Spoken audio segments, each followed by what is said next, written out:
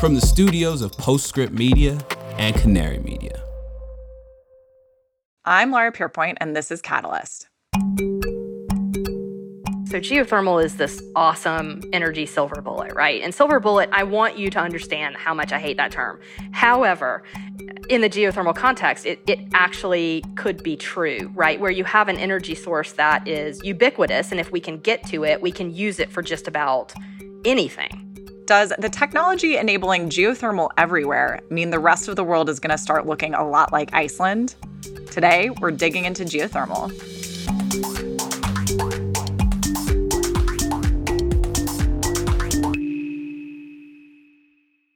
The entire solar industry rests, both literally and figuratively, on a vulnerable material. That material is aluminum.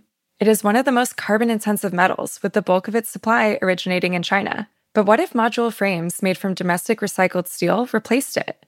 On May 30th, Latitude Media and Origami Solar will host a Frontier Forum that explores what would happen if the U.S. solar industry shifted from aluminum to recycled steel. We'll explore the impact on supply chains, cost, technical performance, and carbon emissions. This is a must-attend for anyone who cares about the domestic solar industry. Register for free by clicking the link in the show notes or go to latitudemedia.com/events. I'm Laura Pierpoint, filling in for Shayle Khan while he's out this week.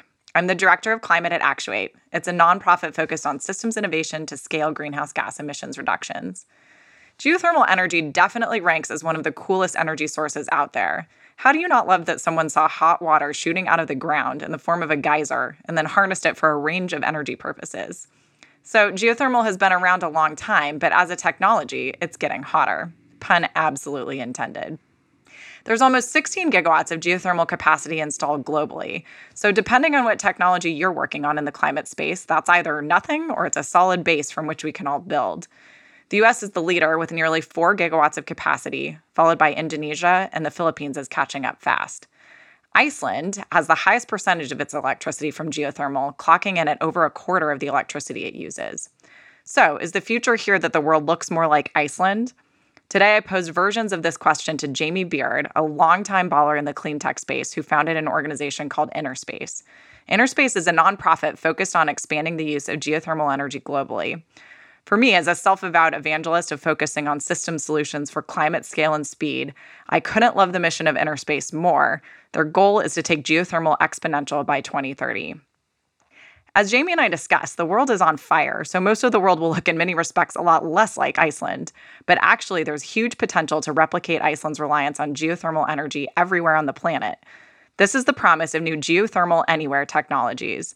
In today's episode, Jamie and I cover what those technologies look like and what it's going to take to get them deployed at global climate-altering scale. Here's my conversation with Jamie.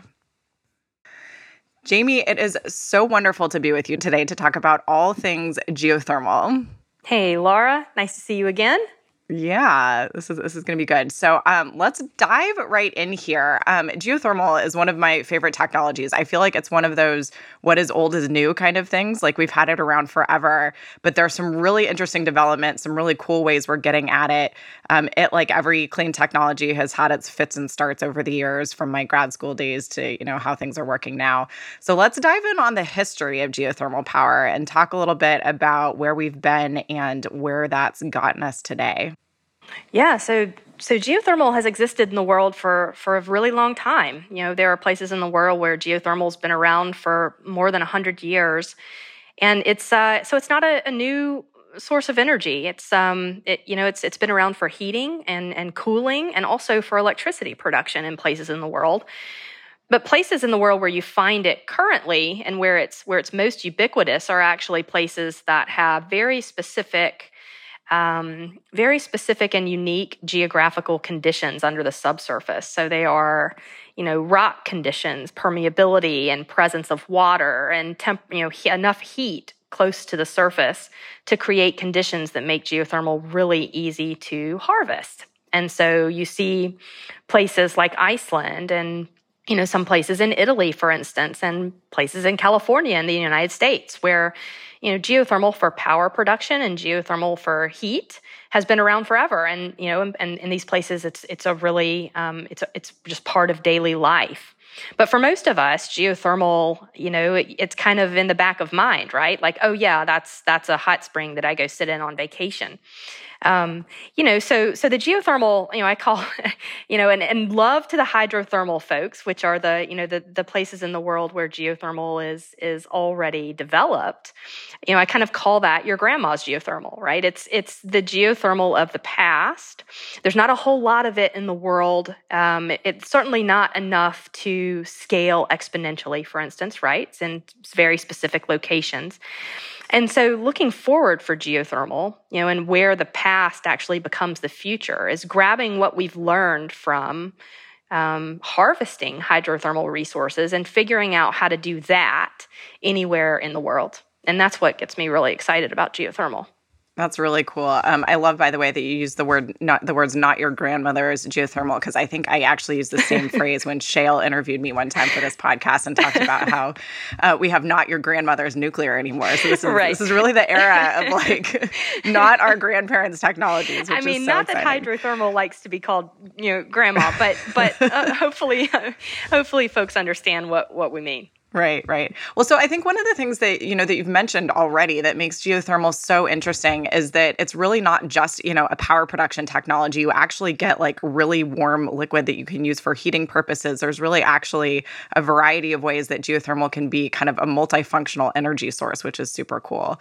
So we should definitely get into kind of all those uses. But I think before we dive into the, fun technology discussion here, let's talk a little bit about the state of the market. So we're building some more geothermal plants in the U.S. and elsewhere. But how is that going? Who's building?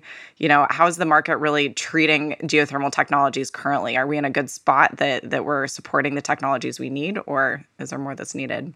Yeah, so I'll come right out and state my opinion here, which is geothermal is being vastly underdeveloped in every way. It has been that way.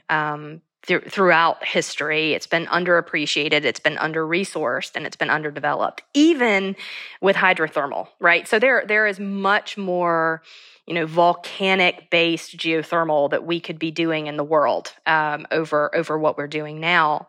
And, those, roadblocks to increased development are, it's a variety of things that kind of compound into obstacles, right? So it's, folks not being really familiar with the resource, even in places in the world where it's ubiquitous. Volcanic geothermal or hydrothermal geothermal is ubiquitous in places where it's just not developed. Some places in South America, for instance.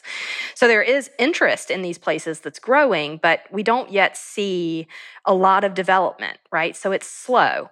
And, that a lot of this has to do with increased risk of geothermal development and finding a funding mechanism that's proper to get a whole lot of projects launched really quickly, right? So even in the hydrothermal space, really underserved. But when you talk about next-gen geothermal, which is what I'm really excited about, the geothermal anywhere type of revolution or renaissance, we have a very big problem there in terms of deploying teams into the field and doing this quickly. It's just not happening right now.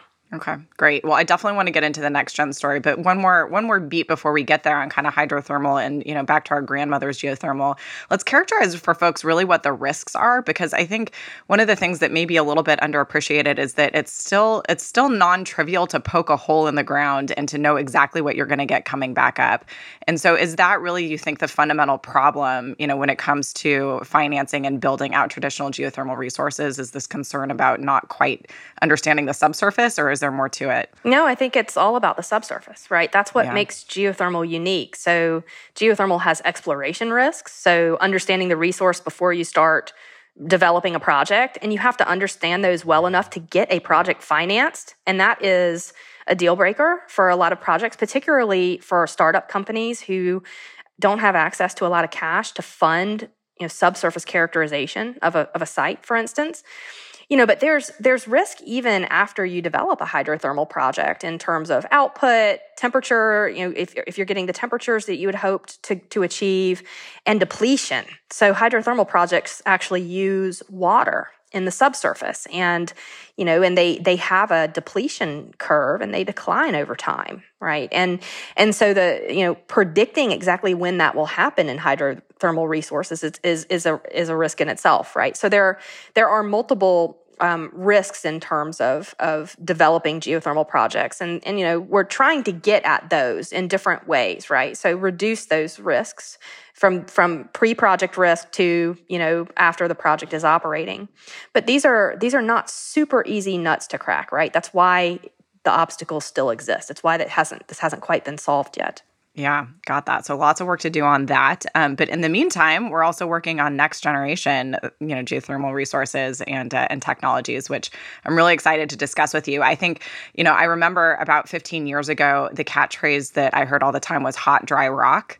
And so the goal was to figure out how are we going to get geothermal resources in places where you basically don't already have subsurface liquids, but theoretically you've got a heat source. Yeah. So I know there are a lot of folks working on that. So I can't wait to hear from you. What is the status of all of that research, and what really is the structure of kind of the next generation technologies we've got coming down the pike? Yeah, so this is what gets me really excited. It's why I work in geothermal. So hot, dry rock, which has essentially been rebranded these days as geothermal anywhere, because the lay person can understand what we're saying when we say geothermal anywhere, right?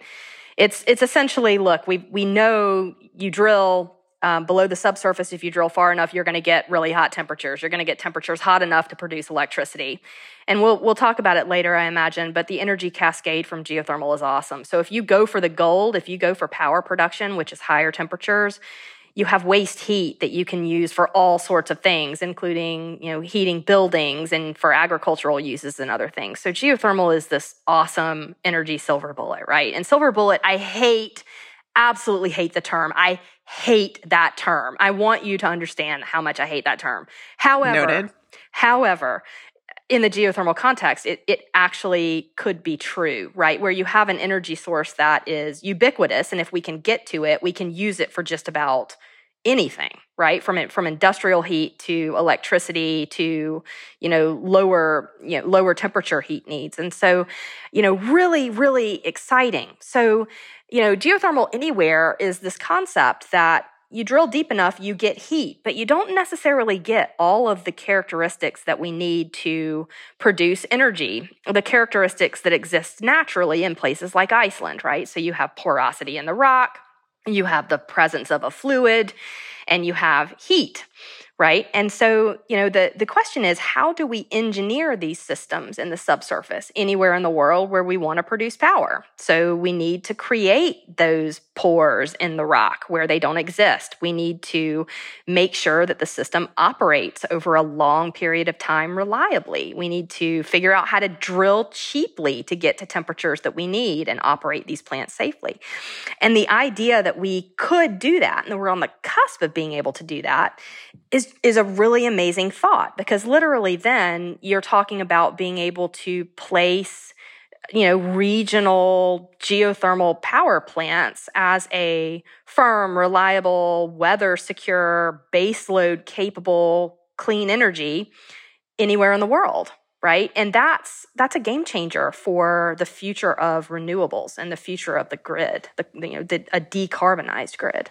That's great. I love how you kind of described the different characteristics that kind of may or may not exist in the particular location you want to put this. So can you say a bit more about like how we might address areas where some of those things aren't there? So for example, if there's, rock with low porosity, can you engineer it to be higher porosity? If there's no fluid, what does that look like? Does that mean you've got some sort of fluid source at the surface that you're pumping down and back up again? Or say a bit more about what the options and that's are. Where all the innovation is, right? So yes, on both of those. And that's what you've got startup companies, and quite frankly, and industry incumbents working on now, and government entities around the world, right? Which is, how do we make porosity where we don't have it? How do we drill cheaply when we want to get really deep and super hot? And what do we circulate in the wells to harvest the heat? And, the answers to these questions are really cool and exciting. So you start launching into industry terminologies like enhanced or engineered geothermal systems, where you drill and you use, hydraulic fracturing to create porosity in rock. There's also closed loop systems or advanced geothermal systems where you just directionally drill. So in those types of systems, you're essentially drilling a radiator into rock. And then there's the hybrids that use both. So they use fractures to enhance the amount of heat that is delivered to a closed loop system.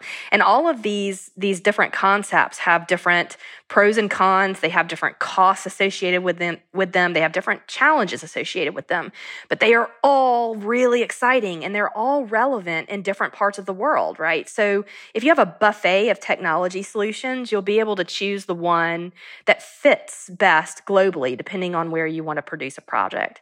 And just on the working fluid side, right? That is something that I'm really excited about because you have concepts developing. There's a project in Texas, for instance, that's using supercritical CO2 as the working fluid. So imagine you have drilled a well, you've engineered the subsurface, so you've got your pot and you're ready to put your fluid down there to boil it, right? And you want to produce that fluid to the surface. Well, what do you put down there? It doesn't have to be water, right? And it may not always be that water is the best solution for a working fluid because it turns out there are other fluids that boil a lot faster than water at a lot lower temperatures than water. Supercritical CO2 being one of those fluids. And so the whole, discipline of engineered working fluids, finding the perfectly optimized working fluid that heats up the fastest, that delivers as much heat as it can to the subsurface quickly. I love that. I think that is one of the real frontiers right now in the geothermal anywhere movement. Okay, my next question for you is, given all these new technologies and approaches, how anywhere do you mean by geothermal anywhere? And I ask because back in the day when I was working for Exelon, I got really excited and, was talking to a geothermal startup and said, so how about it? Let's build some geothermal plants in Illinois where Exelon is located. And he sighed and said, you've just picked for me about the worst geology in the entire United States for geothermal. So do you really mean like geothermal in Illinois? And do you have a sense for what the potential capacity is? I know we were talking a bit about how, we're a little bit north somewhere of a gigawatt in the US, which is not nothing. How many gigawatts might we get globally? I know it's not just all electricity, but do you have a sense for like really how anywhere is anywhere and what scale are we talking here? Oh, so I would call a gigawatt nothing. It's pretty much nothing, right? So we got to do way, way, way better than that because that is a drop in the bucket. And so when we talk about, wow, we can do 50 times what we've done now, 50 gigawatts is pretty much still nothing. I mean, so we need to set our sights way, way higher than 50x zero or 50x almost zero, right? And so in terms of capacity, global capacity, geothermal, if we start cranking geothermal projects out at the rate that we currently crank out oil and gas projects, and I mean just current oil and gas well drilling capacity in the world, which is roughly 70,000 wells a year. We do that every year between now and 2050. That meets global energy demand. That's the capacity, right? So we're not talking about gigawatts. We're talking about terawatts. It's huge and it solves global energy demand. It's everything, right? So that's what we're talking about. That's the vision. Huge and fast and by 2050 and driven by an existing industry, right? So exciting, really big and exciting. So how do we get there? Do we mean anywhere? Not yet. No. Like, could we go and do an economically feasible geothermal anywhere hot, dry rock system in Illinois right now? No, probably not.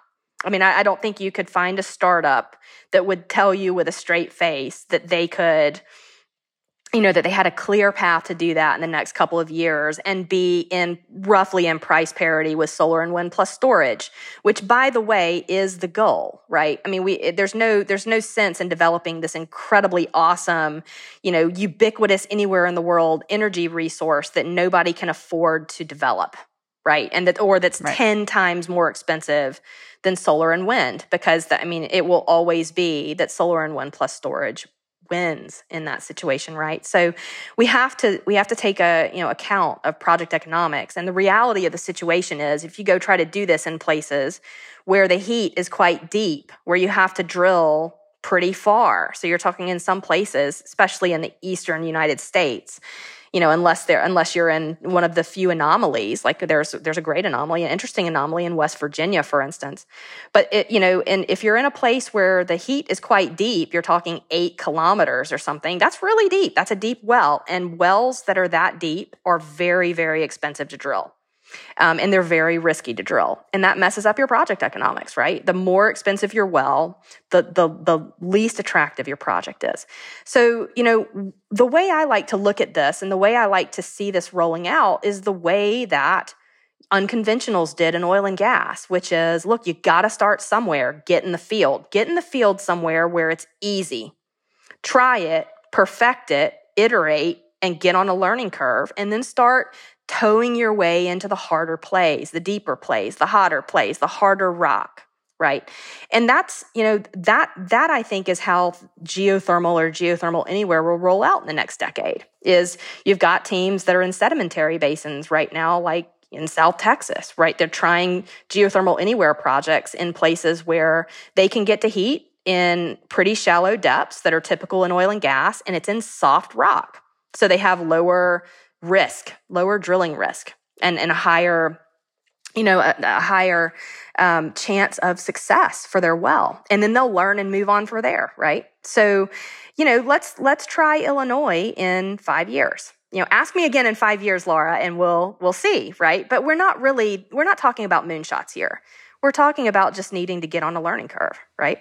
No, I mean, and 5 years is like, that's a reasonable time to be talking about doing some of the hard stuff. I mean, I think when I was thinking about, not nothing, I think about some of the things with like 0% installed capacity, like very little experience. But like, I want to say one thing, which is I love your definition of something, that you're talking about scale that the planet will actually notice, right? Which is my whole day job, is to try to figure out how do we get there faster. And the scale and the speed that you're talking about really, really excite me in terms of an ability to make a huge difference on, what the planet actually cares about. Right. And speaking of the planet, let's talk for just 1 second about kind of some of the environmental impact piece, because I know that we've talked about how there are some really great resources and knowledge and technologies that can be brought to bear from the oil and gas community in developing geothermal. And so I'm wondering if you can say a little bit about, the environmental impacts of the subsurface. When people hear that you're doing things similar to fracking, they, may start to think earthquakes. And so there's a lot of fraught, I guess, technologies and language and things like that. Totally. But in terms of the actual fluids you're using, the impacts on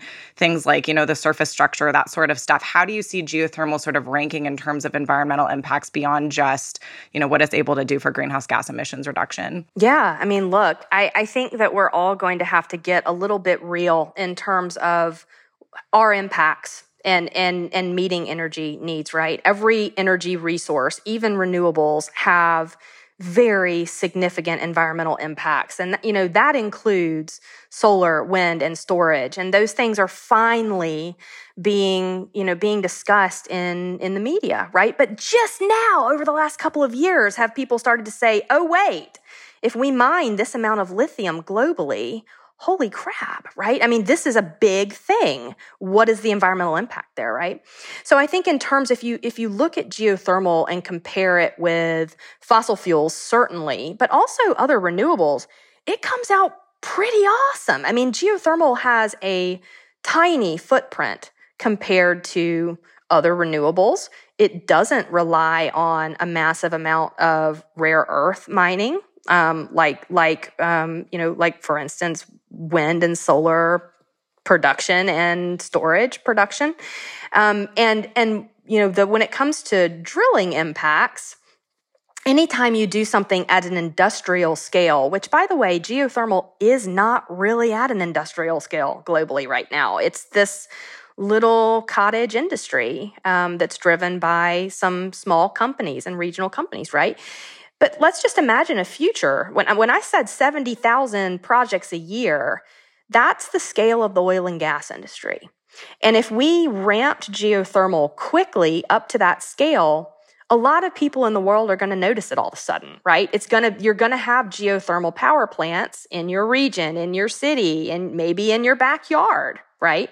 And so, the question is, how do we navigate that going forward and really get ahead in terms of convening people, community engagement, these sorts of things that I think, frankly, the oil and gas industry did not pay a lot of attention to at the beginning of the shale boom. the unconventionals, right? And it really left a bad taste in the mouths of a lot of environmental and climate groups, which I'm a member of, right? So I think that, geothermal in terms of scale, awesome, but we need to do a very, very good job of community engagement, of communicating the benefits and how awesome geothermal is.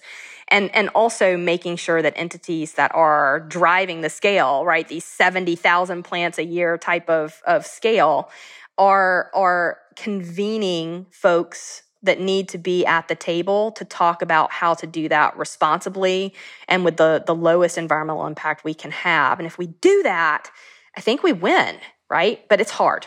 That's hard. It's hard. That is hard. That's the hard stuff, I think, in geothermal.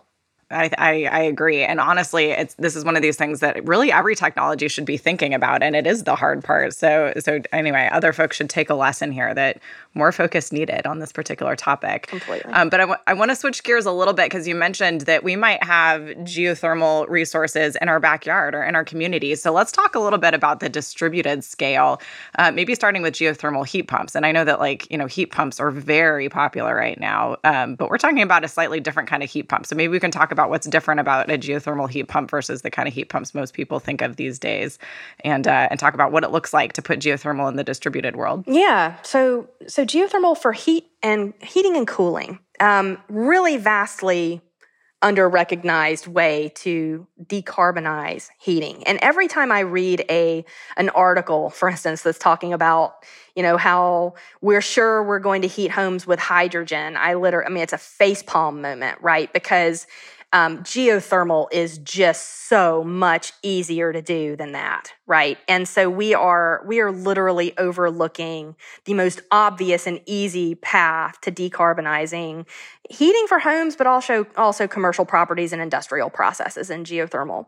So, most folks that have, a heat pump in their house are actually likely to have an air-sourced heat pump. And essentially what heat pumps do is they grab heat or cold from the air and they put it in your house. I mean, just to be as simplified as possible.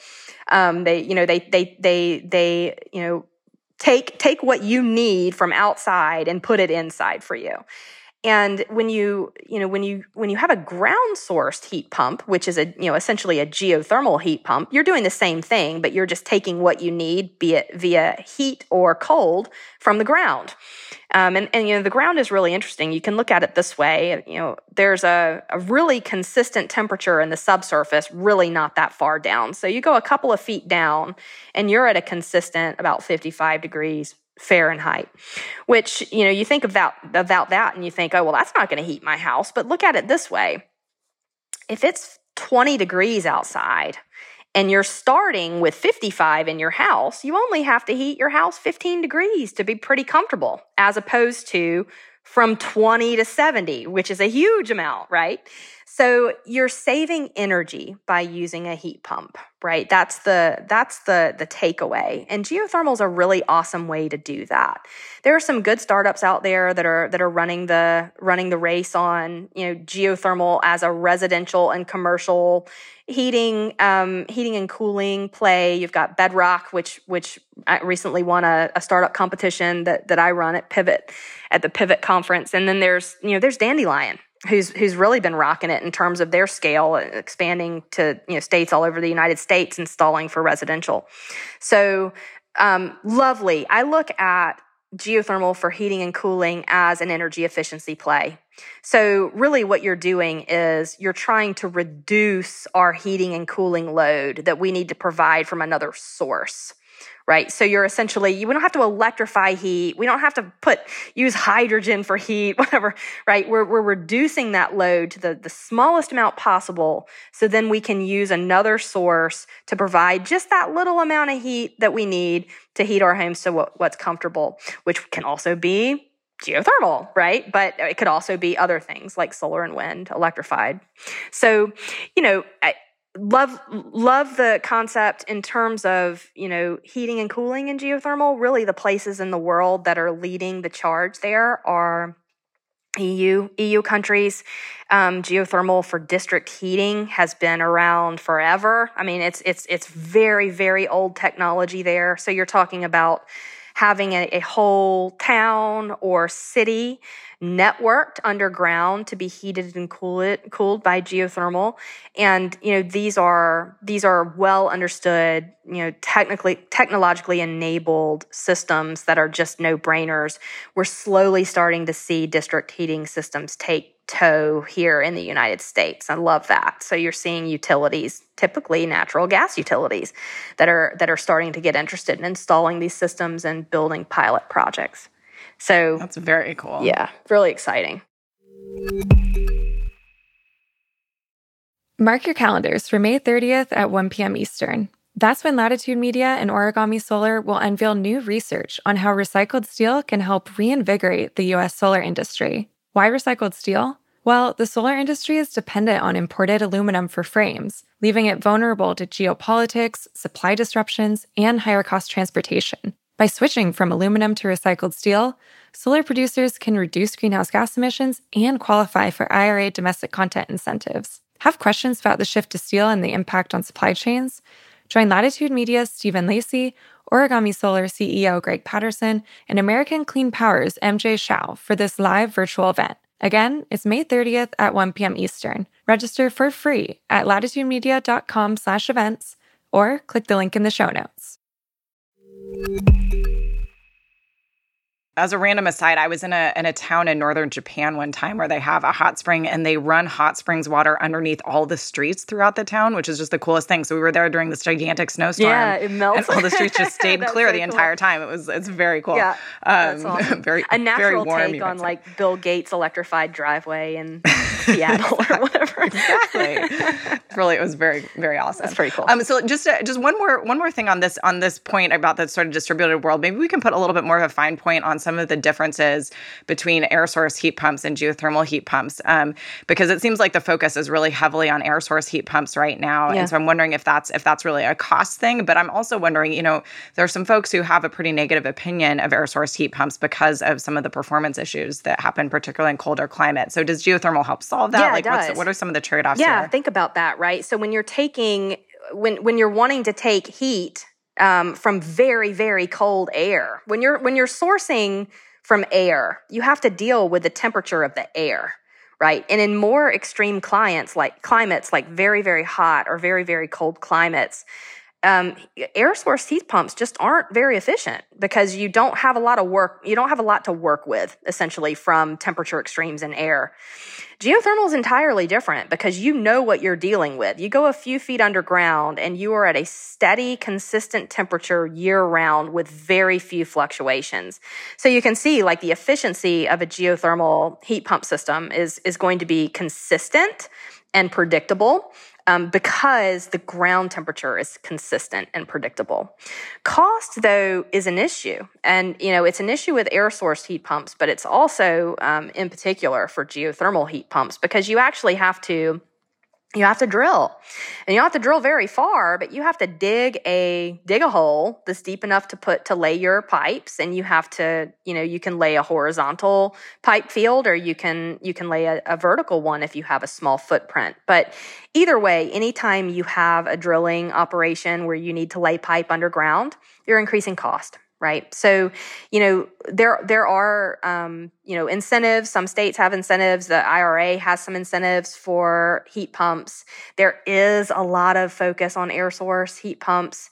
I hope that changes because you're absolutely right. And unfortunately, the worst thing for geothermal would be to get an association, with air source because they're both called heat pumps. That's not fair. Right, in the geothermal context, when geothermal actually performs much better. So, fingers crossed that the Dandelions and the Bedrocks of the world can run the sprint and really get build a market for geothermal heat pumps. Right. Yeah. It seems important that it's at least part of the conversation, particularly in these areas where it's, where it's a little difficult to do air source heat pumps. So that's great. Okay. So then kind of rounding out the technology discussion here, because we talked a bit about the need for, drilling improvements and, basically getting into the subsurface and doing better characterization.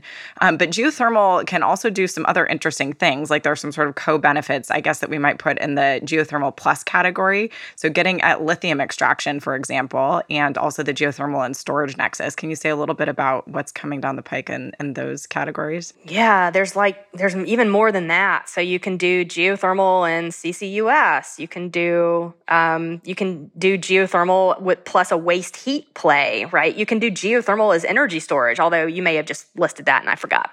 But anyway, and geothermal as a baseload clean electricity source for production of green hydrogen is another.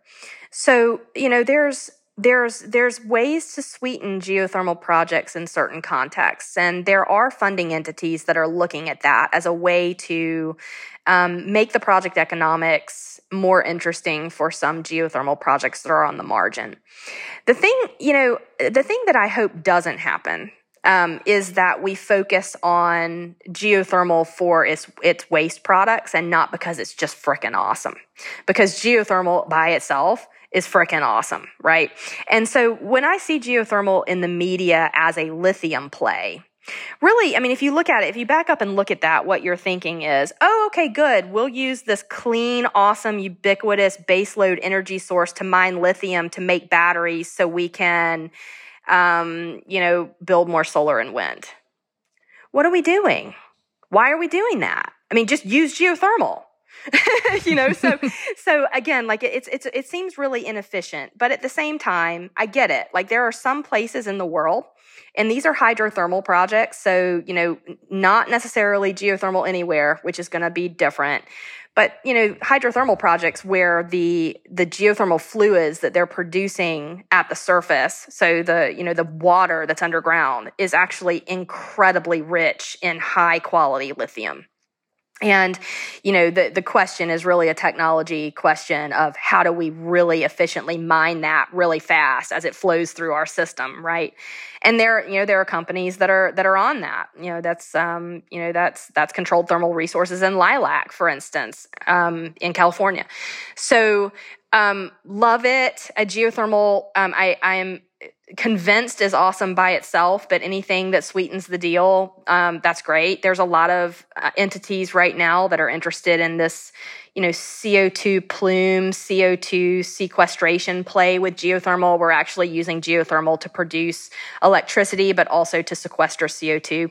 So yeah, awesome. If the economics work, go for it. Can you say a bit more about how geothermal and CCUS play well together? So what does that look like? You can certainly generate the electricity to do the carbon capture, but is there some sort of co-benefits to the sequestration piece of this?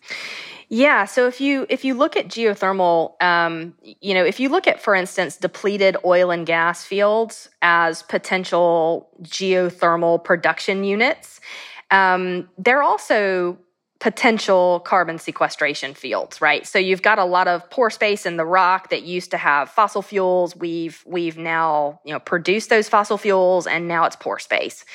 And oil and gas is actually, a lot of people don't necessarily associate this, but there's a lot of places in the world where oil and gas is hot. I mean, the rocks that you're producing oil and gas from are actually really hot. And so much so that the oil and gas comes out boiling. I mean, it's just really, really hot under the subsurface where the oil and gas existed. Now, that's not on purpose. Oil and gas doesn't go and look for the places that are hot, because that actually makes their lives harder in terms of oil and gas production. But it does produce a really interesting opportunity for geothermal, because in depleted oil and gas fields that are hot enough, you could actually sequester carbon in the pore space that used to have fossil fuels in it, while also it's CO2. So remember, the supercritical CO2 is a working fluid thing. So you actually cycle the CO2 through the system, produce the heat to the surface, produce electricity or industrial heat or whatever you'd like to with it, and put it back, right? So that's how they play together. And it's an interesting thought for places in the world that are geologically fit for carbon sequestration? And that's a big question. So I'd caution on that. This sounds awesome. It's really easy. No, not necessarily, right? And so that's why we don't have massive amounts of carbon sequestration going on in depleted oil and gas fields right now, right? It's a little bit complicated from an engineering standpoint, but if these concepts develop over the coming years, it's a really interesting thing. I mean, why not pair them? Go ahead, right? That's awesome. This is great. So moving on to the next question. So geothermal is kind of a unique technology in that there are things that are really in sort of the production, like financeable, big companies are doing at stage. There are some new technologies that are getting backed by VC. There's, I'm sure, a pipeline of things that are really at sort of the lab bench, research phase.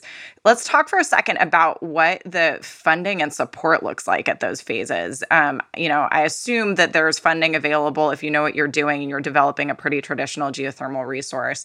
But how are things looking really in, venture and sort of the middle stages of growth for some of these companies? And how are things looking at the earlier stages of the pipeline? Are we well funded and well resourced to do the work we need to do to hit these triple wins and really get geothermal on the map? Or is there more that's needed there?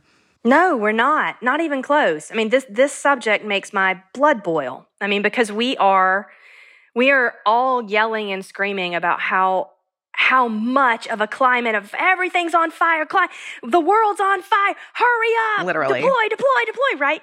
And, there are teams, there are new startup companies and entities, in fact, bigger entities that are ready to get into the field right now with first of a kind, novel, right? First of a kind, which is a key, geothermal concepts that could be scaled globally. So we're talking about geothermal anywhere stuff. Huge win if it happens. And they can't get funding. And that, this problem is really, really holding geothermal back right now in terms of geothermal anywhere or hot, dry rock concepts, right? You have science projects, but when it comes to, real, commercial demonstration, but they're first of a kind, so they've never been done before. There's 20 teams globally right now that could be in the field building a geothermal project that can't raise the $30 to $50 million they need to go out and drill the well and build the plant. And I think that is completely unexcusable. Like, we have got to figure that out. Either that or stop screaming the house is on fire. Because screaming the house is on fire, if we're going to scream, we need to start doing something about it, right? And that means figure out what the pain points are and solve them, right? So, honestly, this topic drove me into Project Innerspace, which is my current, philanthropically funded nonprofit that's trying to figure out how to bridge funding gaps for geothermal, because this is just a problem that is ubiquitous right now. And it's across all entities, government and VCs and private equity. And, it's why I had to raise money sometimes from philanthropists to close geothermal deals. And I think that is really odd. That is a really odd thing. What this is, it's really interesting, but we need to fix it. Yeah, I would argue that, whether or not we scream, the fact of the matter is the house is on fire. So in the vein of working to actually solve the problem. So what solves this? It sounds like a really acute need right now at the demonstration phase. The Department of Energy has a new Office of Clean Energy Demonstrations. What's coming down the pike with DOE? Anything that we know that's gonna change the game for some of these companies, either in those phases or even in some of the earlier stages of development? Well, look, you'd think with the Inflation Reduction Act, ITC, PTC, awesome for geothermal, great, perfect, great. It is improving conversations with funding entities that are, more typical project finance type of entities. But at the same time, geothermal has a very unique issue, which is there's a little bit more pre-project subsurface risk than you'd have in, say, a solar project or a wind project, right? And then you've got a first-of-a-kind problem, which you're trying to deploy things that are doing new stuff, like, for instance, supercritical CO2, a new type of turbine, a new type of hydraulic fracturing, a new type of anything, right? You're introducing risk in terms of funding entities. So, hey, look, when it comes to the government, Department of Energy in the United States, they have, there's a lot of money floating around in the loan programs office now as a result of the IRA. There's not been a lot of traction in terms of, trying to get some of these first of a kind geothermal anywhere projects off the ground. I would, love to solve that problem, but it's, I'm not sure what the holdup is there. But I think that there needs to be focused attention on talking with the right entities who know what they need, right? So, we need to make sure we're listening to the entities who are producing and developing the projects and listening to what they believe their risk profile is. And then we need to be coming up with creative solutions. Like, how can we insure these projects then? Are there other mechanisms that we could use to bring to bear where you have some sort of government guarantee? You bring a consortium of entities together to manage the risk. This may require some creative thinking, but oh my God, house on fire, right? I mean, there's no reason why this should not happen. Right. In terms of, the Loan Programs Office or, first of a kind deployment initiatives and other, in other parts of the government, and it could happen. There are some things coming down the pike, not just in the Department of Energy, but also, in the Department of Defense, for instance. Well, so you've mentioned the Loan Programs Office a couple of times, and one sort of random fun historical fact that I happen to know, because I spent some time studying loan guarantees that DOE has done throughout history. It turns out the very first loan guarantee program DOE ever put together was a geothermal loan guarantee program in the late 70s. And it was actually, in my view, very successful. They funded 8 projects, and about 4 of them were successful. The other 4 went belly up, which in my view is the kind of risk the government should be taking on things like this. I completely agree with you.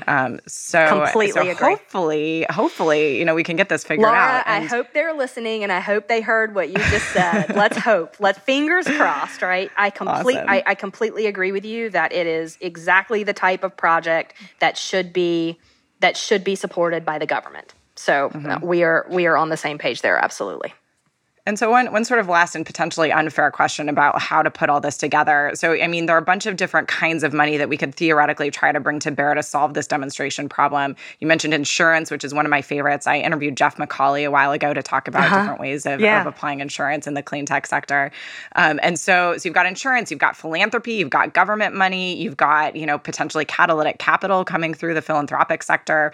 So there are all these potential ways to get at this. Do you think there's one sort of stack of capital that makes sense for first of a kind geothermal, or do you think it's going to depend a little bit project by project, or do we not even know the answer to that yet? Yeah. So the way I see it is this: we just need to get all the teams into the field. We're not talking about a gigantic amount of money in the scheme of things. $1 billion could launch every team I'm aware of into the field.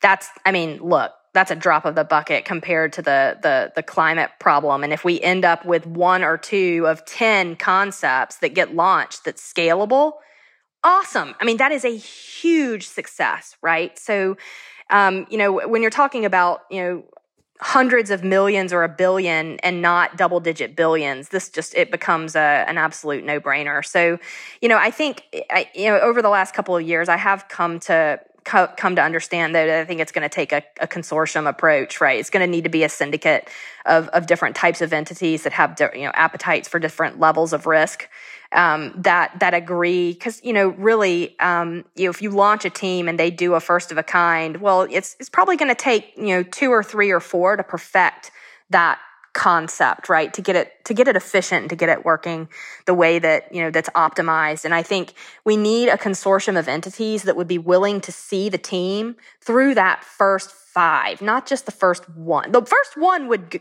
be really helpful, but what would be ideal in terms of speed is let's find a consortium of entities that will do the first 5. Right? And then you end up with an optimized, scalable geothermal, hot, dry rock, geothermal anywhere, geothermal concept that has been risk managed across multiple entities instead of just one, right? So you'd pull together from that off-takers, large energy consumers who, that really would love to have, for instance, a a geothermal microgrid, data centers, for instance, right? These really, infrastructure critical type of needs that would love to have a small footprint, baseload, clean energy source on their property, right? They could be part of the syndicate, as well as the government, as well as some sort of insurance, right? And if you pull all those entities together, we might end up with the right mix. The question is, how do we get there, and how do we do that as quickly as possible? Well, it's getting over that initial hump, right? I remember talking to one CEO of a geothermal startup who said, I could get funding easily to do a project here. I just need 5 years of operational data. And then he's like,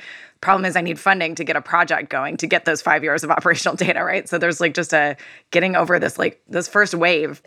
We should not be waiting for 5 years of operational data. The reason he needs that is because he needs to get funding for his second project. And that's why we need to fund 5 outright. Bam, bam, bam, bam. Stamp them out one after the other, iterate, learning curve, and have some sort of syndicate that's willing to do that fast, right? So we don't want to build the first one and wait 5 years and see, right? Because that is an obstacle that we need to remove if we want to go fast, right?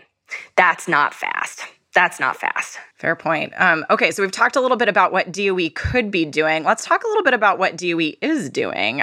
We've obviously got the Office of Geothermal within EERE. There's a long history of supporting geothermal. What's going on at DOE? Well, so DOE has the Geothermal Technologies Office, or GTO.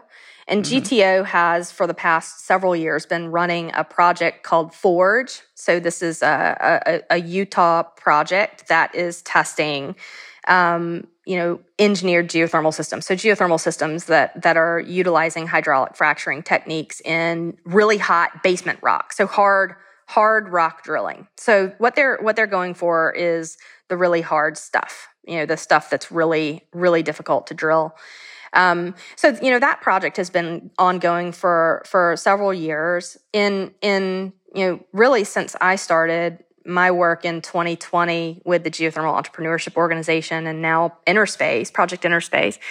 DOE has come around to, I think, seeing the oil and gas industry as a real resource when it comes to new methodologies, new technologies, innovation, and know-how, and a way to go really fast. So, they've started engaging with oil and gas entities on the Forge project. They've started funding some teams with oil and gas participants. They've started engaging with some of the geothermal startups that are coming out of oil and gas. And most recently, we saw a new program called Geode that was launched actually at my conference Pivot, that is aimed at really tech transfer from the oil and gas industry into geothermal.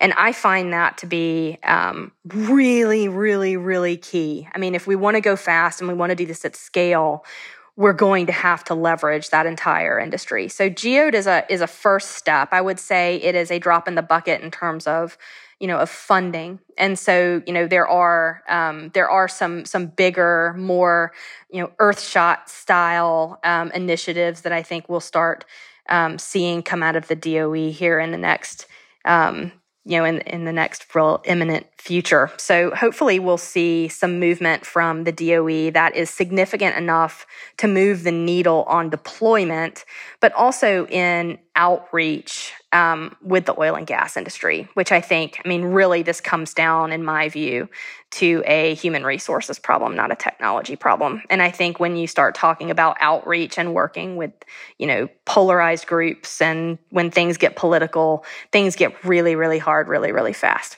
So fingers crossed on these initiatives, but I think that's the real hard part. Yeah, well, let's dig in on that hard part for just a second here, because, part of what I'm seeing is that we're watching play out in real time an example of how not to do workforce transition with the coal industry, right? We've basically, I think, done a very terrible job of trying to meaningfully make sure that people have good jobs to move into in a way that gets a lot of communities behind, the out of coal transition we're all hoping to see. Yeah. So maybe we have an opportunity to do a little bit better on the oil and gas side, and this seems like a really interesting technology technology option that allows utilizing a lot of the same assets, skills, and workforce that already exist. So say a bit more about what we can do there and why we're not screaming that from the rooftops that this is a way to get at the clean energy transition. Oh my God, I'm screaming it from the rooftops. I mean, like, yeah, yes, everything you said. Yes. So my motto and what drives me really is if we want the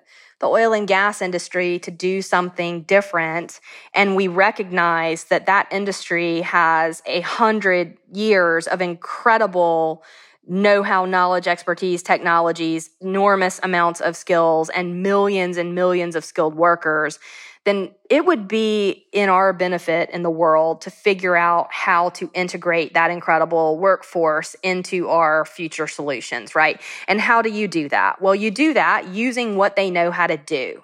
What do they know how to do? Well, they know how to explore for, drill for, and produce a subsurface energy asset. What is geothermal? A subsurface energy asset.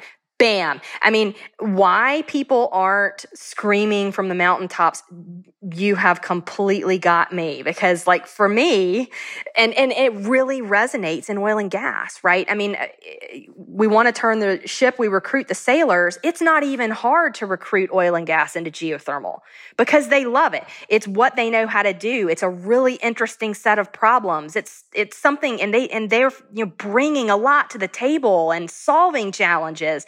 And it's exciting, like talking with some of these startup companies who have executives with 40 years of operational experience in Shell and BP and BHP and Halliburton. I mean, they are so psyched about this problem set because it is leveraging everything they did their entire career, right? So instead of looking at this amazing workforce and all of their skills as the future solar panel installers of the world, we need to be looking and saying, you're the future drillers. You're the future of drilling. And you can do what you know how to do. And you can solve this huge global problem. And oh, by the way, meet global energy demand by 2050. Let's go, right? That message resonates like crazy in oil and gas. It really isn't hard. It's not a hard sell. I think where you start running into problems is when I call, X international environmental organization and I say, hey, how do you feel about, a geothermal future where you've got massive scale, massive global scale? Yeah, sounds good. Okay, how about if Chevron is the entity that's scaling it, or Exxon or Shell? Take your pick, right? Does that change your view? It always does, right? So instantly in those conversations, it becomes, well, and so I think what that well is historical mistrust. It's 100 years of fighting and bias and polarization. It has little to do with geothermal, but geothermal is going to carry the baggage of 100 years of fighting between the hydrocarbon industry and environmental and climate groups. And navigating that, I mean, it will be incredibly important to, making sure that we can achieve fast scale. Because if we get bogged down in fighting and lawsuits, right? I mean, we won't make it, right? Geothermal won't make it. So it's bridging those gaps, right? And trying to build trust that I think is going to be the really hard work over the coming couple of years. Yeah, no, I mean, I get that. I have to admit that I don't think I ever thought I would be as excited about a technology that Halliburton is also excited about. Exactly. In my career. But that is an opportunity. I mean, imagine that is an amazing opportunity, right? How many times has that happened where you've got, I wrote a grant application a year ago and I had, letters of support from gigantic oil and gas entities and environmental groups and unions. When has that happened? It just doesn't. And so that makes geothermal a really unique opportunity where we can find a narrow path, right? We don't even let's put the stuff aside that we're never going to agree on. What we can agree on, and we don't even have to agree about why we like geothermal, because honestly, it's a separate set of terminology. For environmental and climate activists, it's saving the planet, climate change, etc. If you go to Texas and you ask about geothermal, it's energy security, it's workforce development, it's these sorts of things, right? It doesn't matter because these are all great. Just go. You agree, right? And it doesn't, you don't even have to agree why you agree. Let's just make it happen, right? I love this. Well, I think that's a fantastic note to end on. Just go. Let's make it happen. Deploy. Deploy. I have to admit, Jamie, I was really excited about geothermal coming into this conversation, and I'm triply excited, not just because of the energy you bring to this, but because these are some really serious opportunities for scale. Oh my God. Some really serious opportunities for community building. I don't know that it gets much more excited in climate tech than that. Woohoo! So I can't thank you enough for having this conversation with me. This has been really awesome. Awesome, Laura. And thank you. We'll be in touch. This has been super fun. Thanks so much for having me. Jamie Beard is the founder and executive director of Project Innerspace, a nonprofit focused on expanding the use of geothermal energy globally. What did you think? What did we miss? Let us know. Find the show on Twitter at CatalystPod. You can't find me on Twitter, but you can find me on LinkedIn. And if you liked the show today, go over to Spotify or Apple Podcasts and leave us a rating and review. The show is a co-production of Postscript Media and Canary Media. You can head over to canarymedia.com for links to more information on today's episode. And as always, Postscript is supported by Prelude Ventures, a venture capital firm that partners with entrepreneurs to address climate change across a range of sectors. These include advanced energy, food and agriculture, transportation and logistics, advanced materials and manufacturing, and advanced computing. This episode was produced by Daniel Waldorf and Dalvin Abuaje, mixing by Greg Vilfrank and Sean Marquand. Theme song by Sean Marquand. Our managing producer is Cecily Meza Martinez. I'm Lara Pierpoint, and this is Catalyst.